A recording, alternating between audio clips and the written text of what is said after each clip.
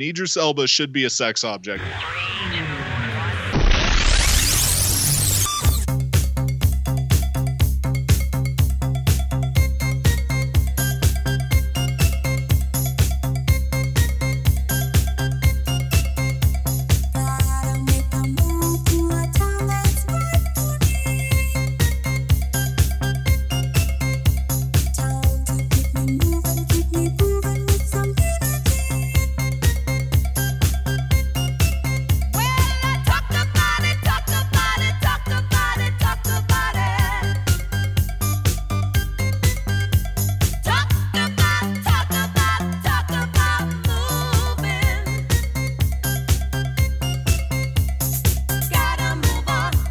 Ladies and gentlemen, welcome to the Film Find, the greatest movie podcast ever. Assuming you've never listened to a movie podcast before, I am your host, Adam Porteous, and I'm joined again by Matt Smith. Sort of joined again. Sort of. How's that? I don't know what that means either. He's I'm here. I don't fucking know what I'm talking about. Well, you know, that's what happens when you do these things back to back, and that's what we're doing here, kids. We're making up for lost time. We don't just come here and say, well, we skipped a week. I guess these people are out of luck. No, we do not do that. We jump back in with all legs. That's not a saying. Yeah, all fists. I think we're delirious. Yeah, that's the thing now. That's about it. You know, look, man, when we do the pre-shows and all that kind of good stuff, we get to talking about a lot of crazy stuff, and that's why, you know, it always helps if you were to know why we're in such a weird and odd headspace. If you go down to patreon.com/thefilmfind and join up there. You get pre-show, post-shows, extra shows, shows earlier than everybody else. It's pretty sweet. And we do want to thank our executive producer again for this month, Maria from upstate New York. She is, yet again, rocking the big producers, executive producer spot, man. And we appreciate her and each and every one of you that has helped keep this show rolling, man. And we have a lot of stuff to cover. We are, so last episode we had was a little bit more fun stuff, a little more popcorny kind of deal. And this episode, we're getting into a little bit more of the kind of end of the year movies, the more awardy type movies, the ones where, let's be frank, old people are actually going to go to, because two of the movies that we're going to talk about today, the average person going to see it, I think, was 72. For good or for bad. That was not the case here in Atlanta. Although it is an older crowd than was showing up to Jumanji. This is true.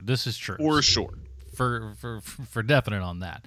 But we'll be covering a trio of new releases today. We're going to be covering Darkest Hour, as well as All the Money in the World, and we'll be wrapping everything up with Molly's Game. So three, I'd say pretty different movies overall, but I think we're going to have some interesting things to talk about. There's some overlap in them stylistically, I think. Okay. We could talk about that. Very good. Well, on this here program, we usually have a What You've Been Watching segment. I think you have a huge one this episode, right? Yeah, I've seen a lot of stuff. I've totally not been just trying to figure out how to write a chapter about genre theory. I've seen so much, bro. I've seen so much. It's like you've been in the fucking war. Yeah. I've been in the shit. I've seen things, man, as they call it. No, I've not watched anything between this episode and the last one we recorded. Well, thanks for joining us, everybody. So it's not much. I will say that I watched Sicario again last night. I just saw the trailer for Sicario 2, actually. So yeah. Yeah, I saw that trailer as well, and I was like, I don't remember why I didn't like this thing. It's better than I remembered it. I liked it well enough. I just didn't love it as much as I wanted to. I think that's still where I fall. I still don't think that ending works. I still don't think that it works the way that it ends. But we can talk more about that whenever the hell Sicario 2 comes out, I guess. I wouldn't mind seeing it again. So yeah. I'll probably watch it again right before I see Sicario 2, so I can remember what in the hell's going on. Sicario 2, Electric Boogaloo. Yeah, but it's a screenplay by Taylor Sheridan, who I quite like. Earlier this year, Wind River, earlier last year, Wind River came out, as well as the year before that, Hell or High Water. Mm-hmm. A strong screenwriter, so I'm willing to give him more of the benefit of the doubt. But yeah, it was still it was underwhelming at the follow up. But I don't know that it's the screenplay as much as it is like what Villeneuve did with it. Because as I've discussed many times, I have a problem with the last act of his movies. Yeah, and I'm higher on him than you are, of course. But yeah. But I agree. I was just like for him, that was of a lesser caliber, but still liked it well enough to where I was like, oh, whatever this guy decides to do, and I'm still on board. People were mixed with Blade Runner. I liked it more than I disliked it, but I was never like the biggest diehard Blade Runner fan to begin with. Same. So I think that's why I actually like that movie probably a little bit more than most. But if nothing else, I will say this, and I think you can definitely agree with this: the man makes pretty looking movies. Oh yeah, without a doubt, right? Like every issue I have is a story theme issue, and I don't think you're 1,000% wrong. I don't agree with you all that, but I certainly wouldn't point and say like, oh, poppycock. That's not correct here, because there's something to be said there for sure. Yeah. But yeah, so we'll check that out eventually. But me, that's right, me baby, me. I've got tons of stuff. So let's jump back to Netflix for a hot second here, because Netflix has been throwing out some stuff. They just dropped Black Mirror Season 4. I've only seen one so far, which was the USS Calister, I believe it is. I wrote it down. I don't know if I Star Trek one. Yeah, it's basically Star Trek for the most part. Good stuff. Got Jesse Plemons in it and everything. And it's a good time, man. It's more Black Mirror. So if you like Black Mirror and or Twilight Zone, any of that good jazz, man, check it out. Good stuff for you. But I'll be talking more about those as I kind of continue to watch them. Okay. And a little documentary series. Half of it had a stroke. Half of it is out. Half of it is out now. Half of it will be out. I think they're saying probably somewhere mid this year, maybe. Is The Toys That Made Us? It's a little documentary series one on of those. Netflix. Yeah, there's several out there now. I watched the Star Wars one, which is the first one. You want to guess which one I watched? You're a G.I. Joe guy, I would put. No. Really? No, not a G.I. Joe guy. Oh, so you watched the Barbie one then? Yeah, of course. Which you pegged it. It's on there. I do want to watch the Barbie one, but I watched the Star Wars and He-Man one. Yeah, He-Man, motherfucker. Yeah, they're good. The greatest toy ever made. The He-Man one is the He-Man one is really good, because that's like one of those great stories where it's just like there are 15 dudes who all take credit and say, "No, I'm the guy who did it. No, I'm the guy who did it." And it's just like, and they're all eccentric levels of asshole. Yeah, they're great. It is like, honestly, there could be a movie based upon like the creation of this that probably wouldn't be bad. Yeah, I think so. I see some sort of, it could work, because there's like, no. Look, if the Coen brothers could make a movie about the fucking hula hoop, that's a good point. You'll find an angle on the He-Man. I got a hoop. It has to be better than the actual He-Man movie. Well, you don't have to shoot high. Man, let me tell you, as a kid going into, and they brought back a lot of bad memories with that fucking He-Man movie, dude. I was so ready for that movie, ready to go, and like I'm watching it, just going, well, what is this?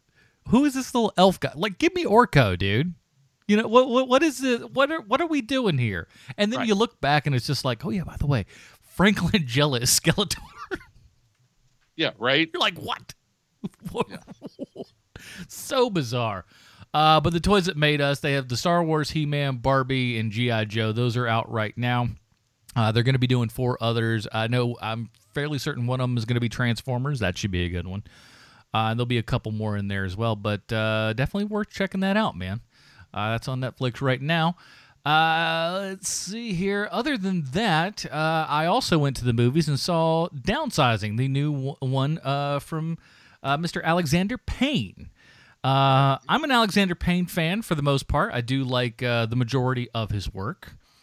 And yeah, I like him a lot too. The reason I haven't seen this thing is Marsha wants to see it. Okay, that's fair enough. And so we're going to go see it this weekend. But let's get on with it with the show. So, I'm not going to hold up the show. Well, I'll say this, and I wouldn't mind talking to you about it because I think this movie is going to take some people by surprise, and some people probably by surprise in not a good way. I say that in as much as I think some people going to see this will not know Alexander Payne, right? And if you were expecting exactly the movie that you saw in the trailer, you are getting that movie, but you're getting that movie as directed by Alexander Payne. So you're going to get a little bit more nuance to everything that's in here. It's good. It's not amazing, but it's good. And what's cool about it is that it kind of has something to say, but yet and it brings up some questions in a sense, but also at the same time doesn't have an answer.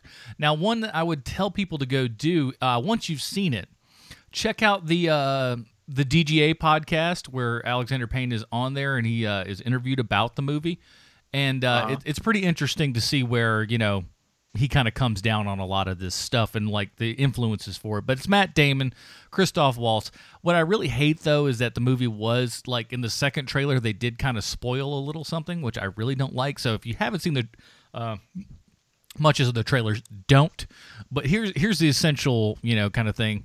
IMDb like puts it out here in the plot line. It says a social satire. It's like, why would you put that in the title, you fucking idiots? God damn it. Are they wrong, motherfucker? I mean, I suppose that it is, but like, don't put that in the log line. A social satire in which a man realizes he would have a better life if he were to shrunk himself to 5 inches tall, allowing him to live the life in wealth and splendor. That's a fucking horrible log line. That's just, I mean, it's essentially sort of that. But he goes to him and his wife, played by Kristen Wiig, are going through some tough times. And years ago, there was a Swedish scientist who realized that almost by accident that he could shrink things down, right? Eventually they end up doing it for humans, and the humans have have several different colonies and stuff of small living people. The big thing is, of course, being smaller, and the idea is, hey, we can shrink humanity down because with all the climate change and all this kind of jazz and stuff, we're running out of resources and all this sort of stuff. So if you shrink down, you're obviously putting a smaller footprint on the world, and taking up less resources, and thus because you don't have to spend as much money, your money is much, much greater when you're smaller. So if you have like liquid everything that you got out, you've got like $100,000, US as it were, then it would come out to a couple million, like $12 million that you'd be able to live on for the rest of your life. And what the trailer shows is basically that, but doesn't show you that there are downsides to other sides of this thing. Downsides? What a fucking, Jesus, that portress. Didn't even realize you were doing it. Is that because you start asking yourself questions as you're watching this, because you're just like, wow, so like everybody just lives in these like big mansions and everything and has all this kind of good stuff and is living the good life, and it certainly seems like that. But you start thinking, you're like, well, how does stuff get done around here? And then you do realize that there's also another class of people that get shrunken down and stuff. And how do those people live? What's the other side of the tracks look like when, you get shrunken down and you don't have a lot of money? And, where does that group go? How did they get there in the first place? Super interesting kind of stuff. The biggest standout in this movie is an actress named Hong Chow, Chau. Is Vietnamese lady, and she's been in a couple things. She was in one of those HBO fucking shows, Treme. She was in that, and she had like a little role in Inherent Vice. She is great. She's great. She's Vietnamese, but she was born in Thailand. She is fantastic. She hasn't been in a whole bunch of stuff, but she plays someone who came over from Vietnam and was inside of a television box, and she was like a dissident and all that kind of stuff. I don't want to go too much into it because I like the reveal of everything, but man, she's the standout in this, and I would not. There's a scene or two in there that honest to goodness, she could probably get at least a nomination for Academy Award. That good. That good of stuff. But overall, it's good. I like the movie. It asks a lot of questions, doesn't answer them because, frankly, I don't, if you really think about it, these questions are not answerable.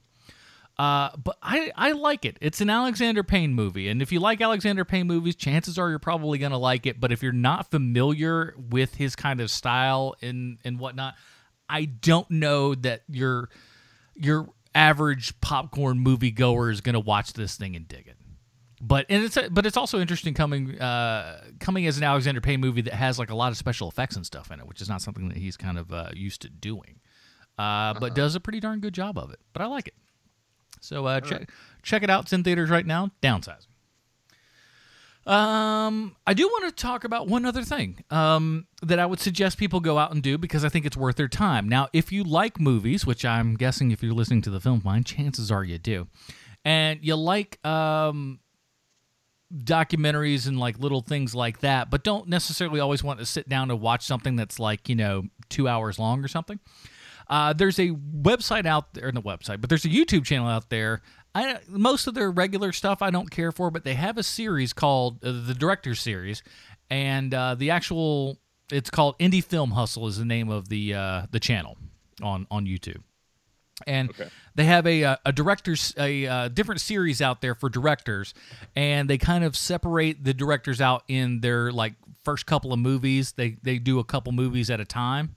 So ultimately, you'll get a pretty long, sized documentary focusing on a particular director. They've done one on Christopher Nolan. They've done one on David Fincher. I think they're just starting up doing one on both the Coen brothers and I just fucking said his goddamn name. Inherent Vice. Paul Thomas, PTA. They're doing one on him as well that they just started up. Good stuff, well-researched, well-edited, and kind of put together and stuff. So if you dig, hearing people talk about directors and their bodies of work and stuff like that, I suggest you check it out, man. Just go to YouTube and look up Indie Film Hustle. Check them out. I enjoy it. Okay. Indie Film Hustle. All right, so let's get into it, man. We got a lot of stuff to cover here. Here is the trailer for Darkest Hour. Let them see your true qualities. My poor judgment. Your sense of humour. Ho, ho, ho. Your Majesty. Mr. Churchill, I invite you to take up the position of Prime Minister.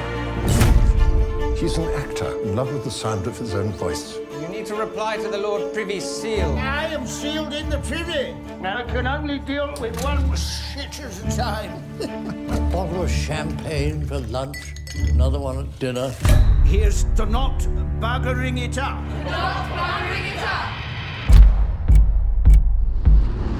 We are looking at the collapse of Western Europe in the next few days. You ask what is our aim? Victory at all costs. You're suggesting we're somehow winning. We're not. Is it true we're in full retreat? All our forces are now at Dunkirk, where we cannot reach them. They're pushing us into the sea. There is the question of peace talks between ourselves and Germany. Europe is still... Europe is lost. The child. You have the full weight of the world on your shoulders. How many men will survive? Go to the people. Tell them the truth. We must rouse to an heroic resistance. There's nothing patriotic in fighting to the end. Now is the time to negotiate. When will the lesson be learned? You cannot reason with a tiger when your head is in its mouth. I take full responsibility. Really? Really? Yes, sir. It is the reason I sit in this chair. Be yourself. Myself. We shall fight on the beaches. We shall fight on the landing ground. We shall fight in the fields and in the streets. We shall fight in the hills. We shall never surrender! For without victory, there can be no survivor.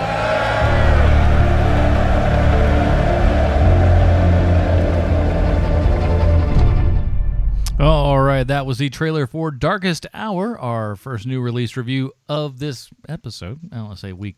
We're doing double duty. IMDb plotline: during the early days of World War II, the fate of Western Europe hangs on the newly appointed British Prime Minister Winston Churchill, who must decide whether to negotiate with Hitler or fight against incredible odds. This is directed by Joe Wright, written by Anthony McCartan, sure. Starring Gary Oldman, Kristen Scott Thomas. I can't talk today. I swear I had a stroke. Ben Mendelsohn and many more. So I would say we're both Joe Wright fans, right? Yeah. The only thing I don't like by him is Pan. Yeah. Well, that's other than that, I like pretty much everything. I don't know. I don't know that I'd put Pan on his shoulders is why that's bad. I think that was just bad from the get-go. But like, the soloist is whatever, but like, you've got to run from Pride and Prejudice, Atonement, Anna Karenina is really good, and then here he is with Darkest Hour. Yeah, and plenty of other, he's done some fairly solid work for the most part, I would say. Yeah. Now, you want to know something that was funny? Now, I saw, here's how my movie schedule went. New Year's Eve, I did triple feature. I started with Downsizing, then I went to Darkest Hour, and I finished up with Molly's Game. And I swear to you, when I get out of... So I'm obviously waiting around in the lobby a whole bunch during all this. And I get out, and somebody just goes... Who's Gary Oldman? And I'm just like, it's the motherfucker you just watched for the last 2 hours. I'm surprised that people don't know who Gary Oldman is. I think what's craziest about that is, that the demographic for this fucking movie saw Tinker Tailor Soldier Spy. Yeah. They saw that shit. This movie was just all old people, dude. I'm telling you, the average age was 65 plus.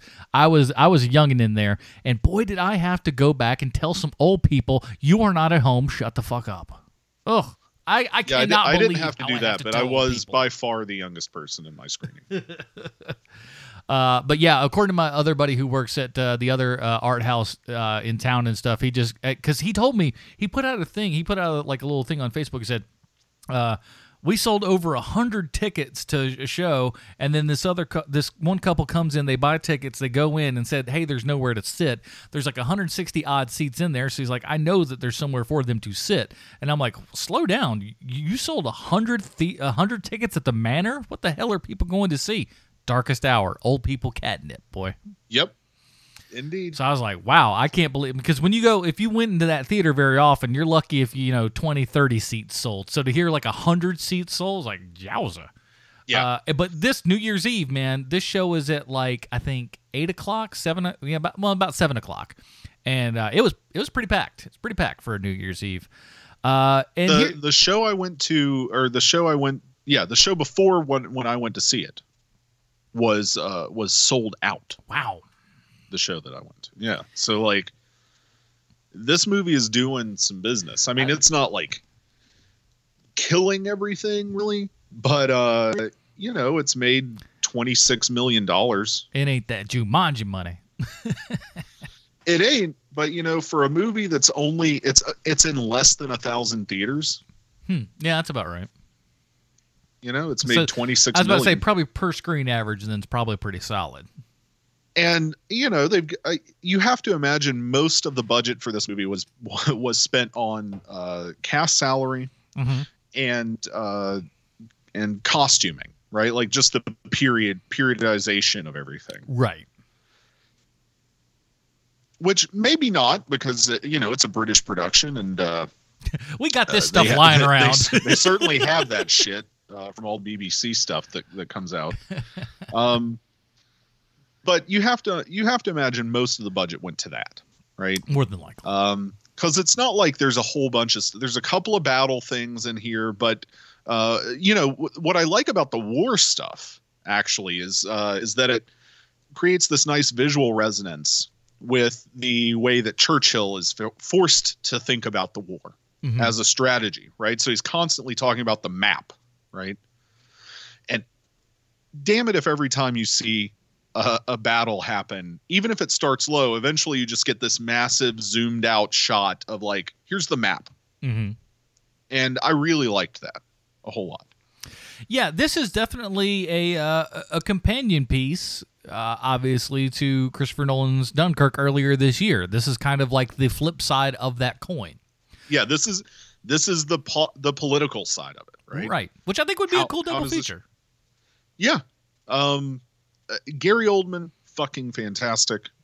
He is, I think, always a very good actor. I know there are probably some people out there who disagree with me, but I really do like the guy. And here he nails Churchill. Like, he really nails him. Like, you go and look at footage of Churchill speaking.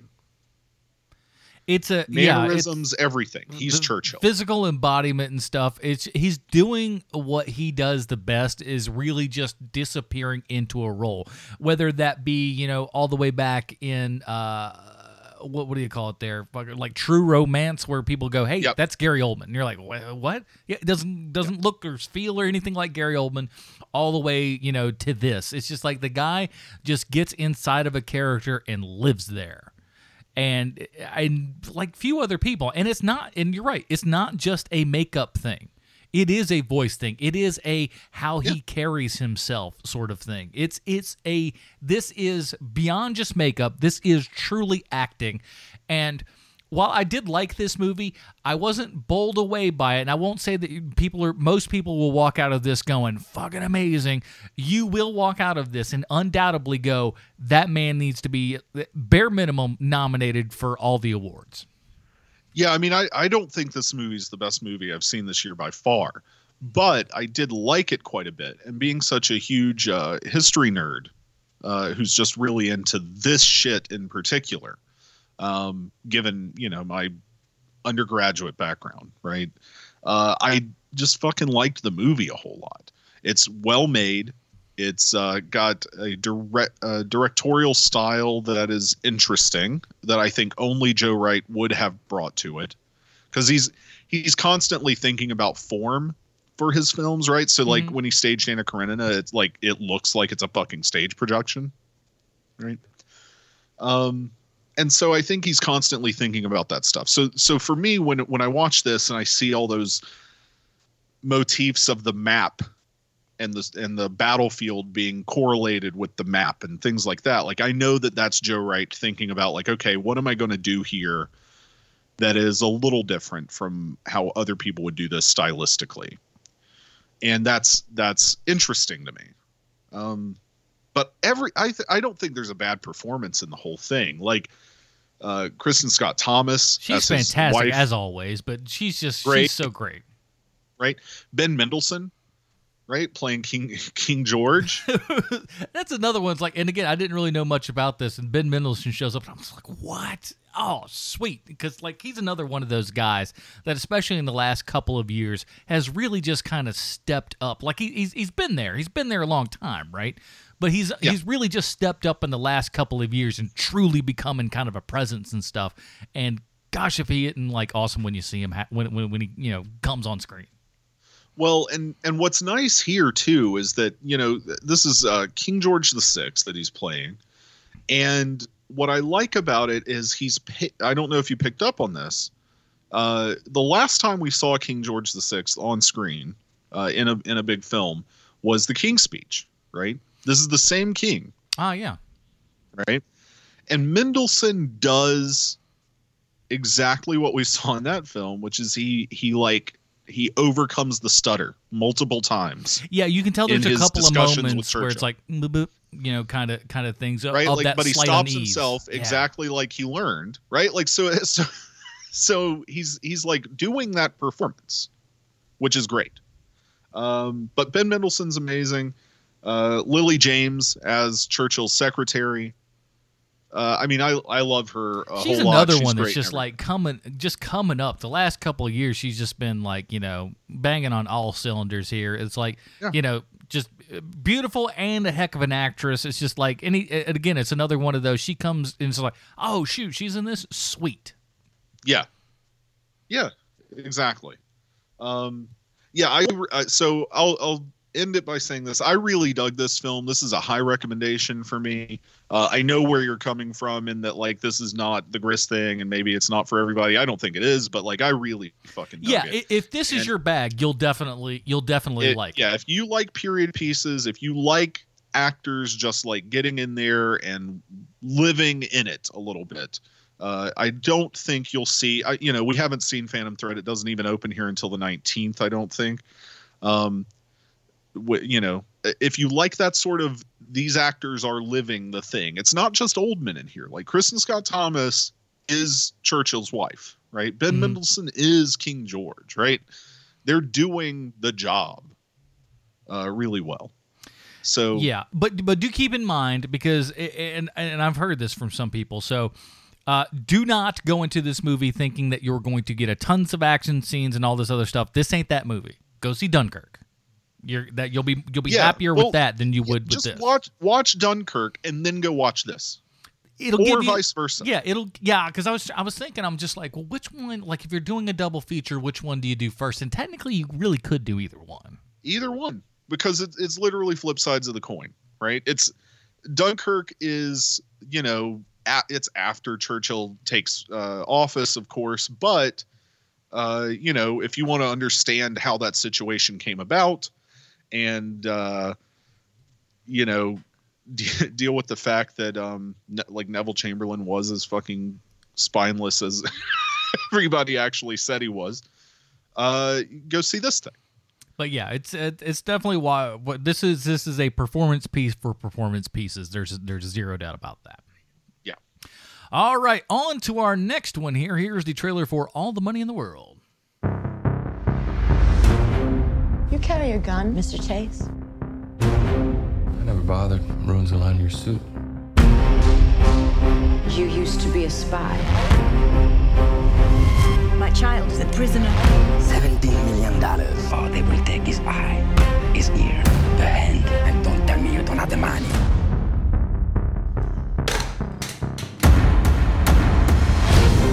My former father-in-law only buys the best. It's time for you to do whatever it is he pays you to do. Let's hope you're half as good as everything else he's bought. We need to pay the ransom, Mr. Getty. I do not have the money to spare. No one has ever been richer than you are at this moment. What would it take for you to feel secure? More. I'm gonna find your son. You're protected from every threat. Unless that threat happens to be me. Paul, I just want to go home. Paul.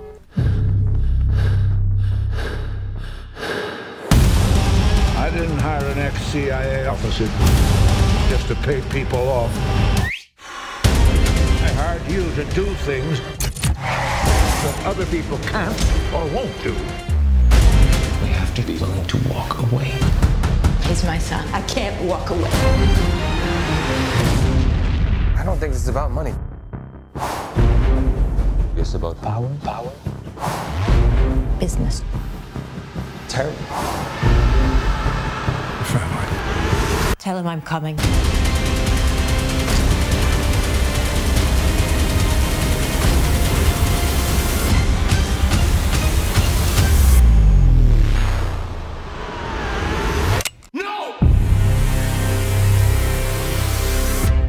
All right, that was the trailer for All the Money in the World, our second new release. And I'll say this, 2017 is the year Kanye really got paid for that song.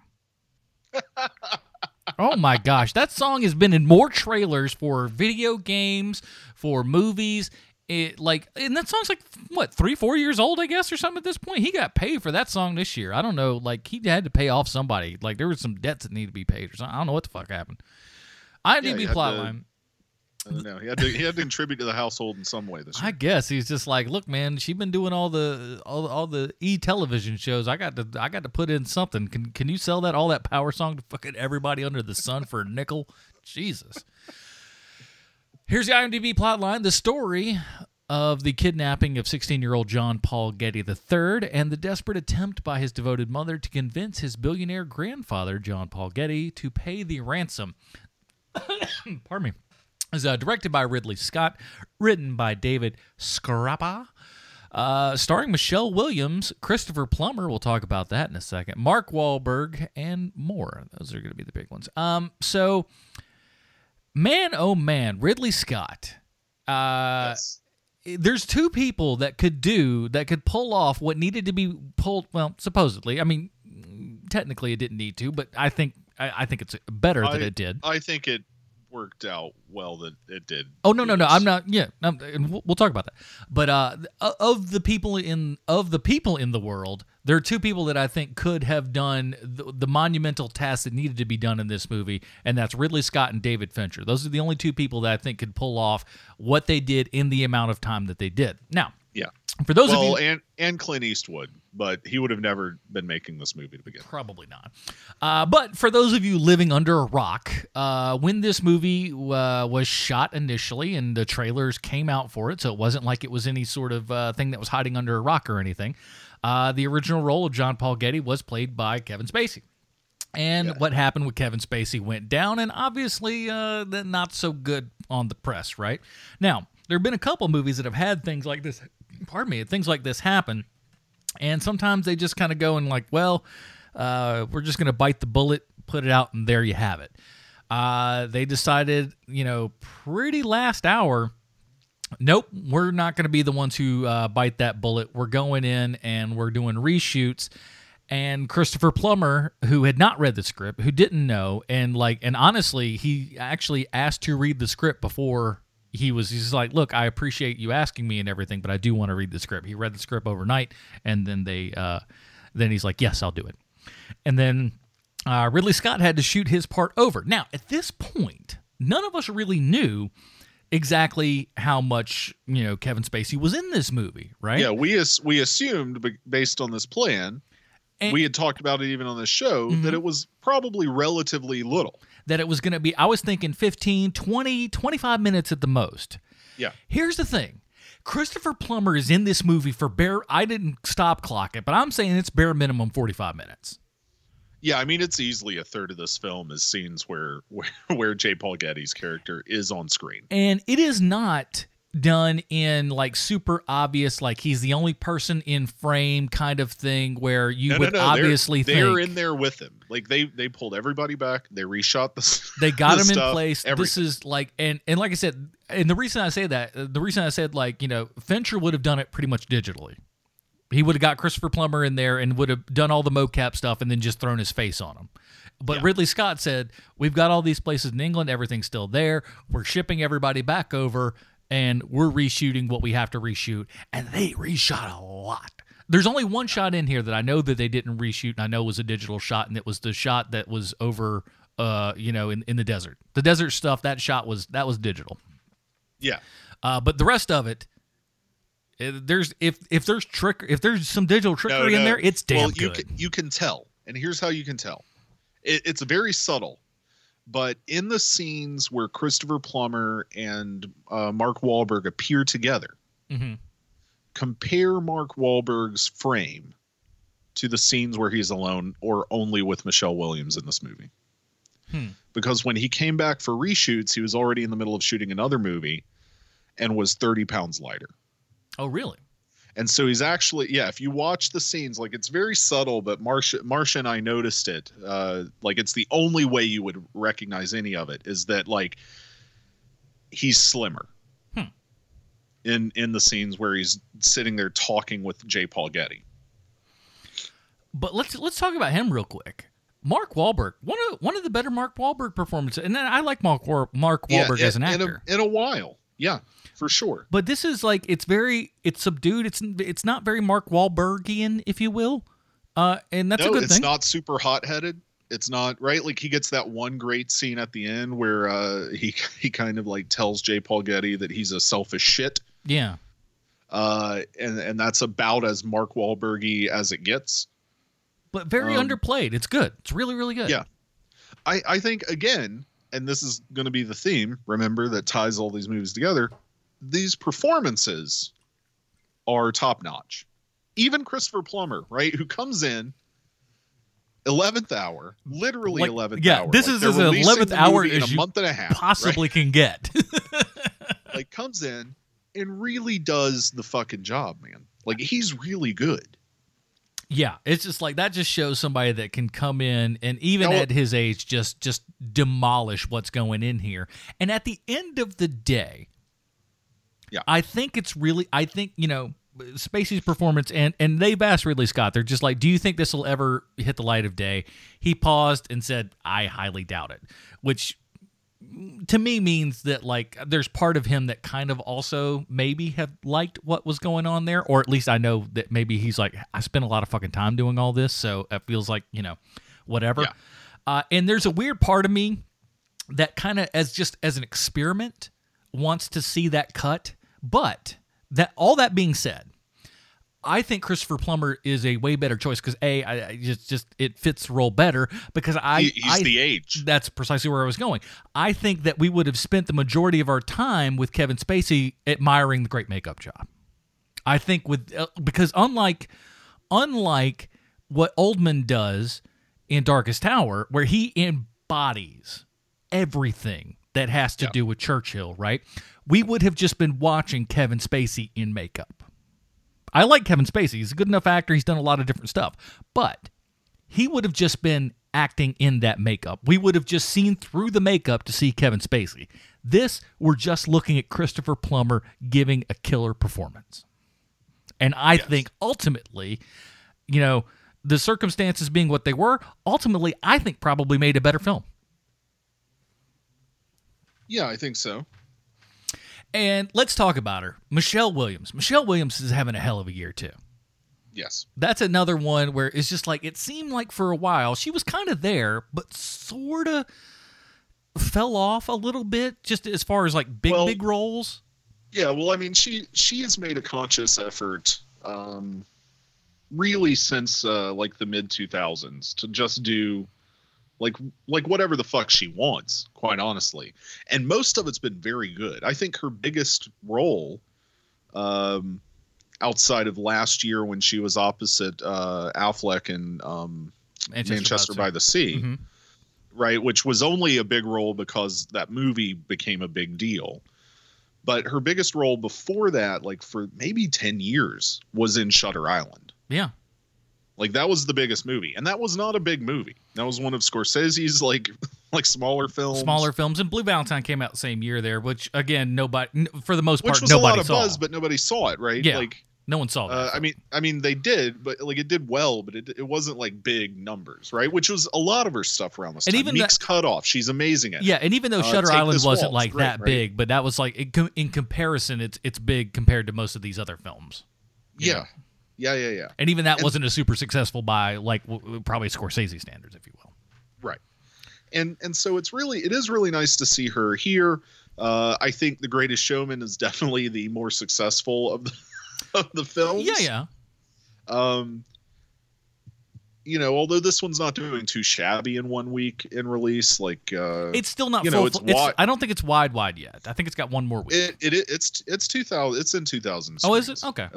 Yeah, but only 17 million. But that's a pretty strong showing for this type of film, especially if it came out right at the New Year and Christmas, where everybody's going to see Jumanji and Star Wars and Pitch Perfect and all that. Yeah, shit exactly. anyway. It's like it's a tough road to hoe.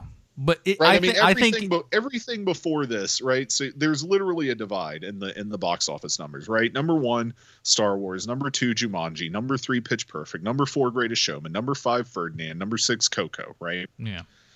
And then the next ones are All the Money in the World, Darkest Hour, Downsizing, Father Figures, Shape of Water, Wonder, Molly's Game, Lady Bird, right? Like there's a pattern. Yeah, exactly. But here's the thing. I think given the next 2 or 3 weeks when we're getting a lot of really shitty films out, because that's just where January is. January is a dumping ground. This is gonna hold in there, and then when buzz starts coming around, people are gonna start to pick this up a little bit. Yeah. But I'll say this. So let me start here. I think this is going to sound super odd, but I like it. Uh-huh. I think this is a film that you need to bring popcorn into if you see it in the theater.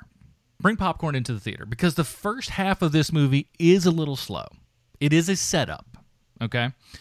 Because if you're not ready, you could find your mind wandering or maybe nodding off. If you have a little popcorn, that's at least giving your hands and mouth and stuff a little something to do to kind of keep you busy. Because I think maybe if you're not careful, you could just kind of because it's a lot of setup. But once things get really rolling, it really doesn't go off. It doesn't stop, you know? Once we get into it. Because I say the second half of this movie is stronger than the first half. But the first half, not to say that the first half's weak, per se. But as far as like a momentum standpoint, I guess. Well, yeah, the first hour or so is really just about setting up the dynamics of how people interact with one another and like the circumstances of what's happened to the youngest Getty that's been kidnapped and his relationship with the captors and, things like that. And then the second hour and 20 minutes is just watching those pieces fall. Just watching the dominoes go down. Yeah, it's exactly. We're setting up a chessboard here, and then we're finally getting to play the game.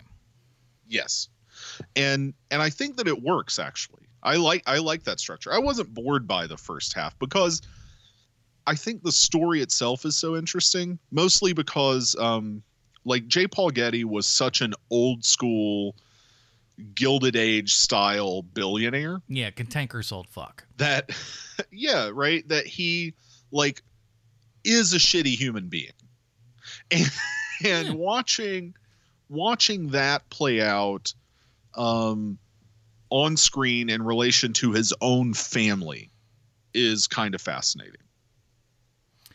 And the way that it's constantly for him as well as for his son.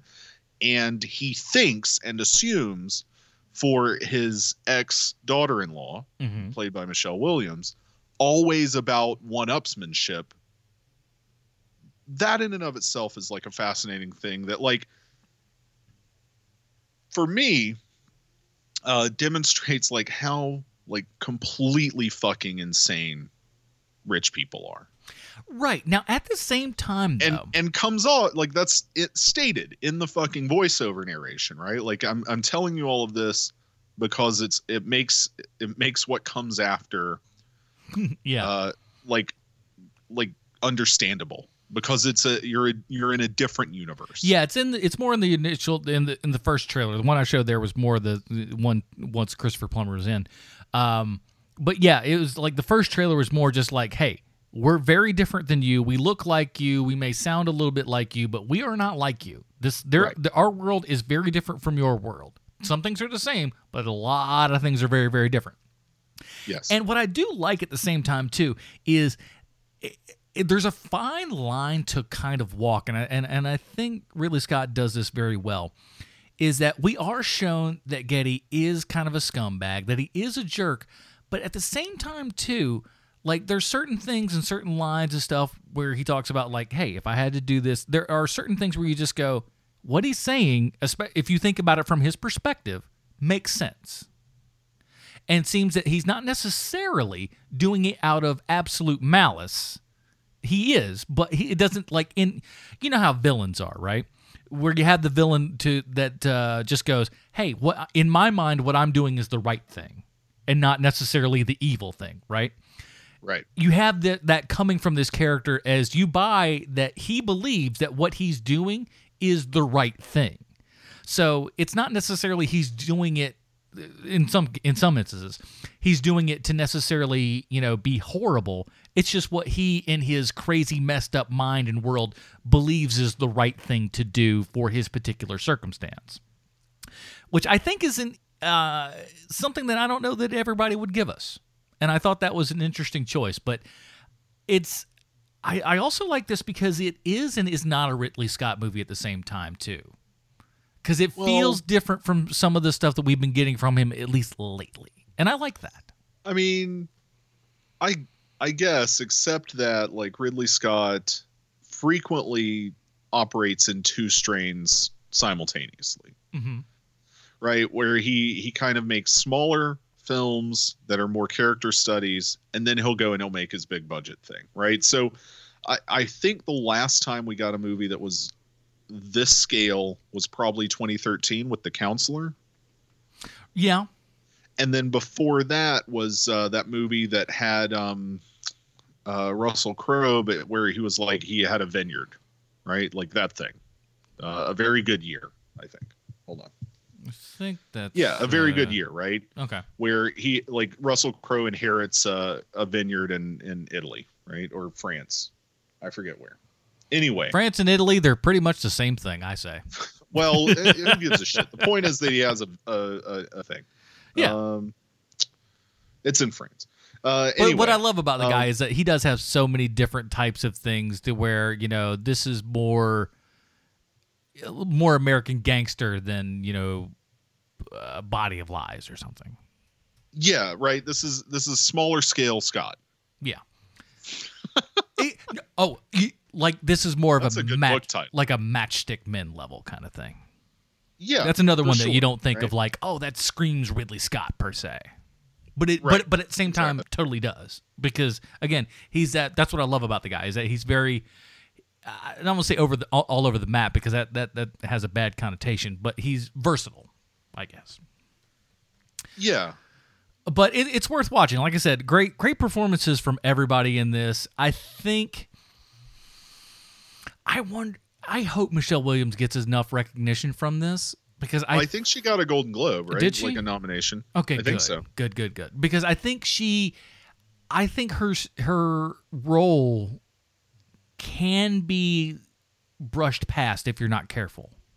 Because she's doing a lot here, but I think she's doing it almost so well that it doesn't feel like she's doing anything, if that makes sense.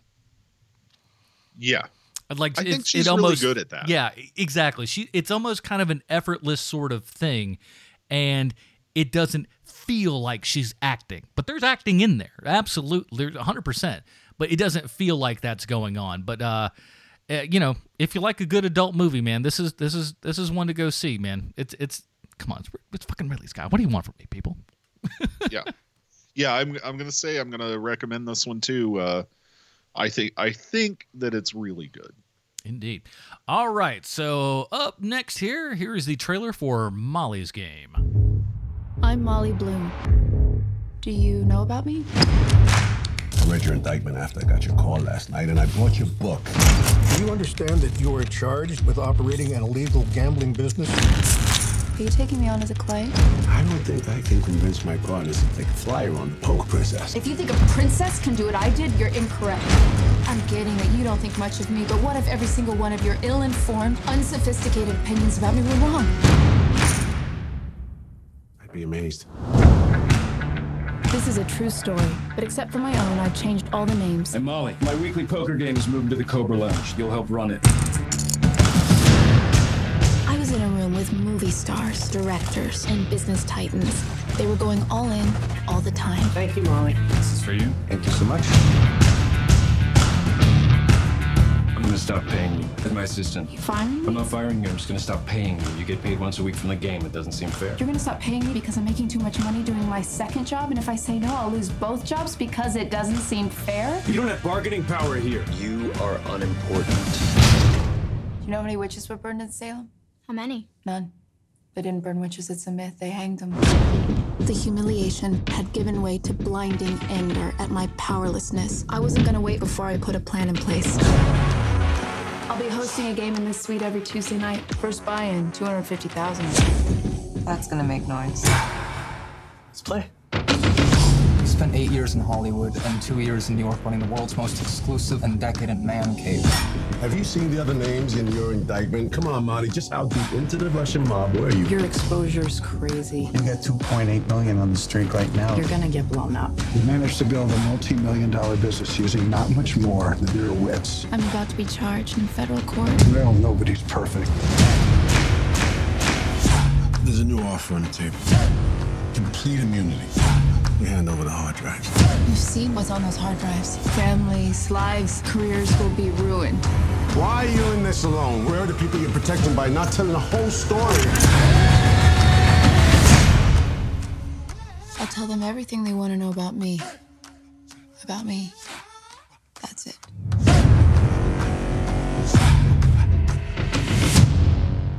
All right, that was the trailer for Molly's Game, our last new release review of the week. IMDb plotline: the true story of Molly Bloom, an Olympic-class skier who ran the world's most exclusive high-stakes poker game and became an FBI target.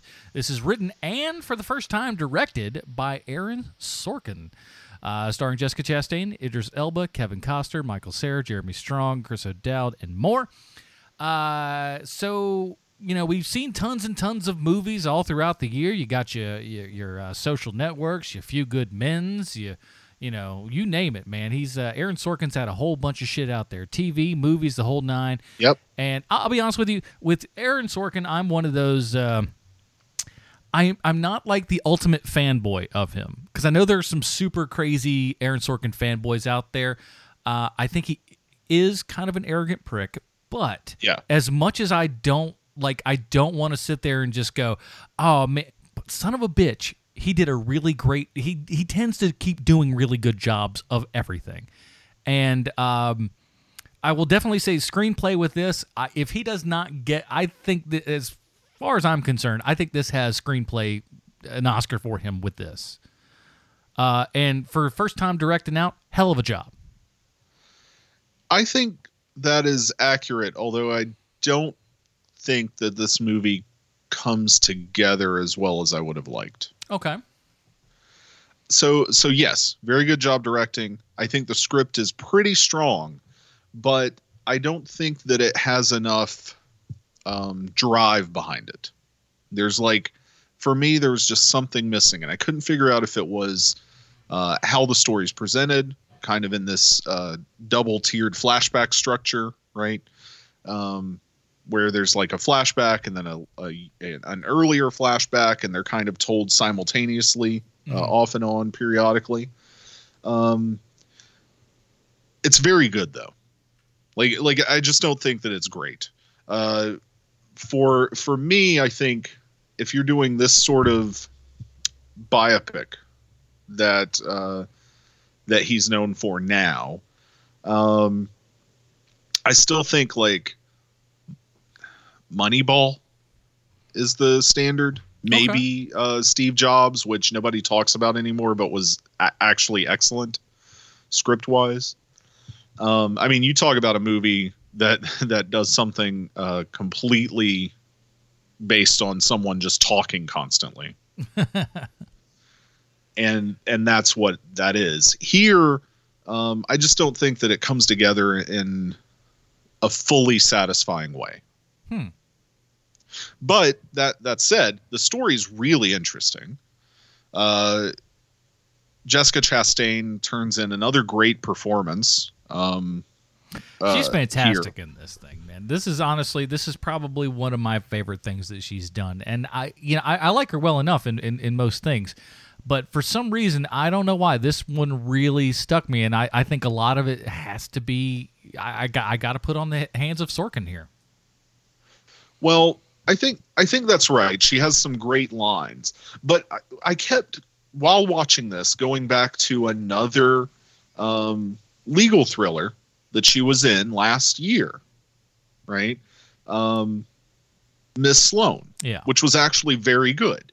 I didn't see that one, but of course, then again, no one else did either. Not to take away, but nobody saw it. It did not do well, but it was directed by John Madden, right? Who I think is a very good director. He's directed, he's known as Shakespeare in Love, but also The Debt was very good.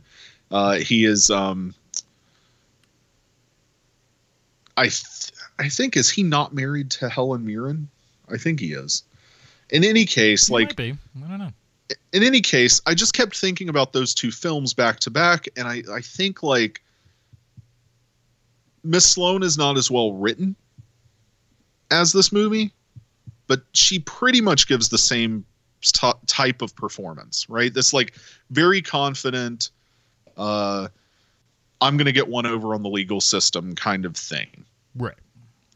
And so I just could not push that out of my mind. But she is very good. But I think like Sorkin is leaning on her a whole lot, which is not a bad thing. I think Sorkin's directing is stronger than his script is here.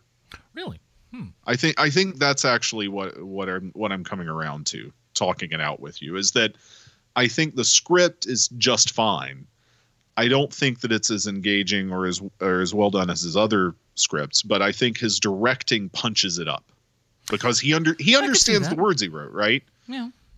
And so I think he's able to make it do what it should do. I don't know.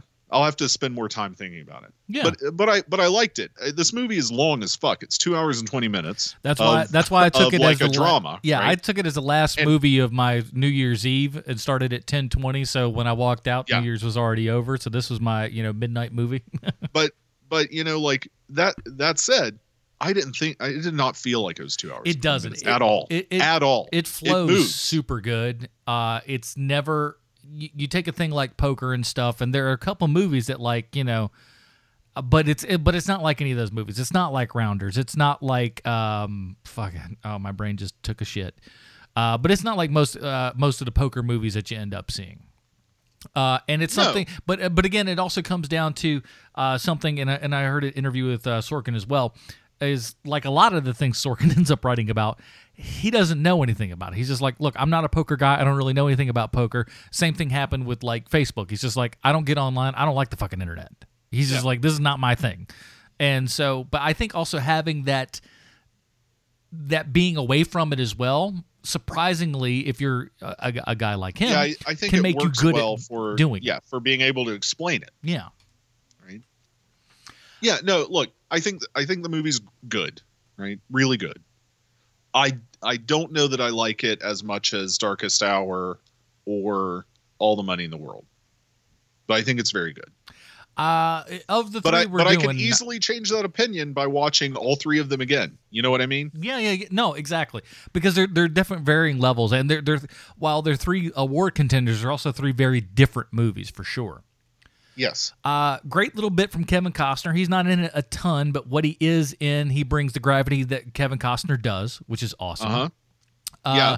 Idris Elba is fantastic. Here's where I think this egregious fucking thing. Good. Okay, so earlier this year, we got a movie where he and Kate Winslet have sex on a fucking mountain. Right? How dare you fucking put him and Jessica Chastain in a movie and they don't get it on? How fucking This is real life. This is real life, and that character is actually made up.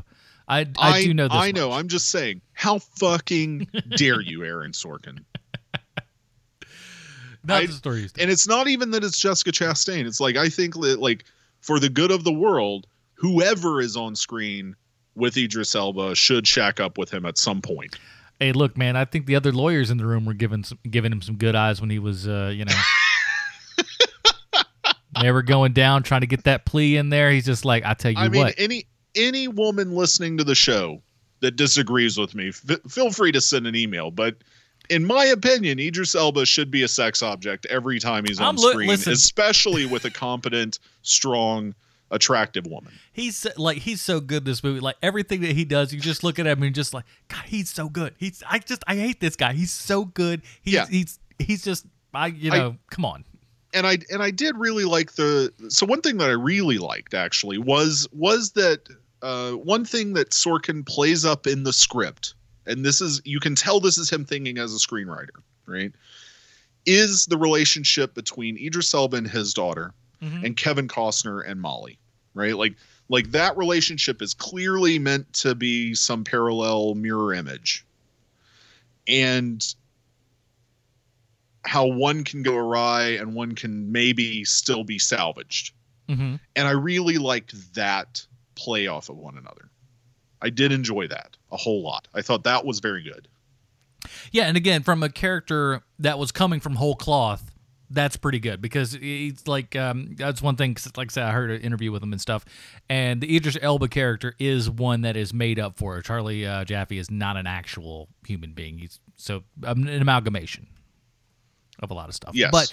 But again, you're right. From a storytelling standpoint and how they do what they do with the comparison between all of them, really great. And again, understated performance again. We're going on. That's also a theme today. Michael Cera, really great. Yeah, he's a really good Tobey Maguire, right? Yeah, I think we all know that that's who that is. Yeah, of course it is, right? Like of course. There's only like 3 or 4 people that could be, but we're all pretty sure who it is. Yeah, you know what I spent most of the movie trying to do, like the early half of it, is trying to figure out who was Ben Affleck. But I think it's just one of the characters we don't actually get to know. Possibly. What's cool is like a lot of the people that were around and everything were all the extras and stuff were all poker people, all actual poker people. So like, they got a, large authenticity bit of it and everything, and everybody's doing what they're doing. And one of the cool things is Sorkin actually, because when they were getting B-roll and all that stuff, stuck a check up on the wall and basically had these guys play for that check. So what they would be doing wouldn't just be acting. They would seriously be going in, as they would for any other normal pot and stuff, which I thought was kind of a neat idea. I like this film a whole lot. I think I liked it a little bit more than you did, but it's definitely one to watch. And like I said, at $220, technically. And that's another thing Sorkin screams at. He's just like, it's $220 with the credits. It's less than that. He's like, it's like $212. It's like $212 because he was like contracted. Actually, this is hilarious. He was contracted to deliver like a $212-ish movie somewhere in that neighborhood because apparently they know Aaron Sorkin writes some long ass stuff. Yeah, and I think he said his original screenplay was well over 300 pages. So, if that tells you anything, that's how the man. Yeah, works. well, I mean, I think that you can tell like this is clearly a guy who got his writing career started in the theater, and 2 has had the greatest success as a screenwriter on television. Yeah, because he is clearly not concerned with the 2-hour runtime. We'd like to put it at this: I don't care. But I think, but here's the deal: he's also had the very fantastic luck of having a lot of great directors direct his stuff. I think as good as he is, if you take away the fact that you have somebody like a Steven Soderbergh, like you have a David Fincher, a Rob Reiner, you have these people that are really good. If they're not there. Maybe your stuff doesn't get as good as it could have, I guess. But I like it a whole bunch. Go check it out. Why don't you?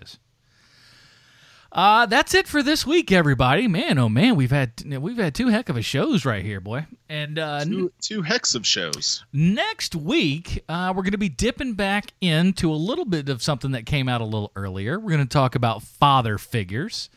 A comedy that came out. And we're also going to be talking about the new Insidious movie. Insidious, what's it called? Final Keys, something like that? The Last Key, that's what it is.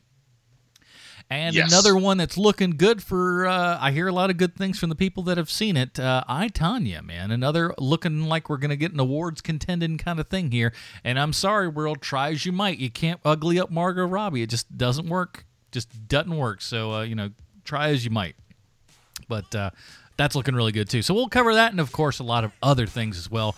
Because for me, man, it's the 2017 Cram Jam, and I'm trying to get in as much 2017 movies as I possibly can because I am ashamed at the few numbers that I've seen this year, and that's all I count on Movie Pass. So maybe 2018 will be a little bit better. In the meantime, Matt, where can we find more of your work on the internet? Let's do Instagram again. Follow me on Instagram at Matt_Boyd_Smith. There you'll find me posting images of Dick Tracy comics that I'm reading, or beer that I'm drinking, or just photos of my dog being cute. Aw, who don't like pictures of a little wiener dog? It's not a wiener dog per se. It's just a small dog, right? It is a small dog. Although sometimes our bigger dog Brody ends up on there as well. So, But even that dog's not that big, let's be frank. It ain't like my dog that's like 70 pounds. He's 60, 55 to 60. He fluctuates. He's a larger, medium-sized dog. He's not a tall dog, but he's stocky. He's got some muscle. He's a little squatty on that. And, of course, my podcast, HearMoviePodcast.com, all that kind of good jazz. You know what the stuff is, everybody. So we'll be doing all that stuff next week. But thank you guys for hanging out. Thank you for, granting us that little week off there. But, hey, we did just solid. We came through and, 5 movies in 2 weeks. What other show does that for you? There's not a lot of them out there that do that. Keep that in mind. And do us a favor, man. Review us on iTunes if you haven't. Tell a friend, subscribe, or patreon.com/thefilmfind, man. We're really going to need some of that coming up in the not-too-distant future. I'm just saying. So until next week, for Matt Smith, I'm Adam Porteous. We will see you guys next week.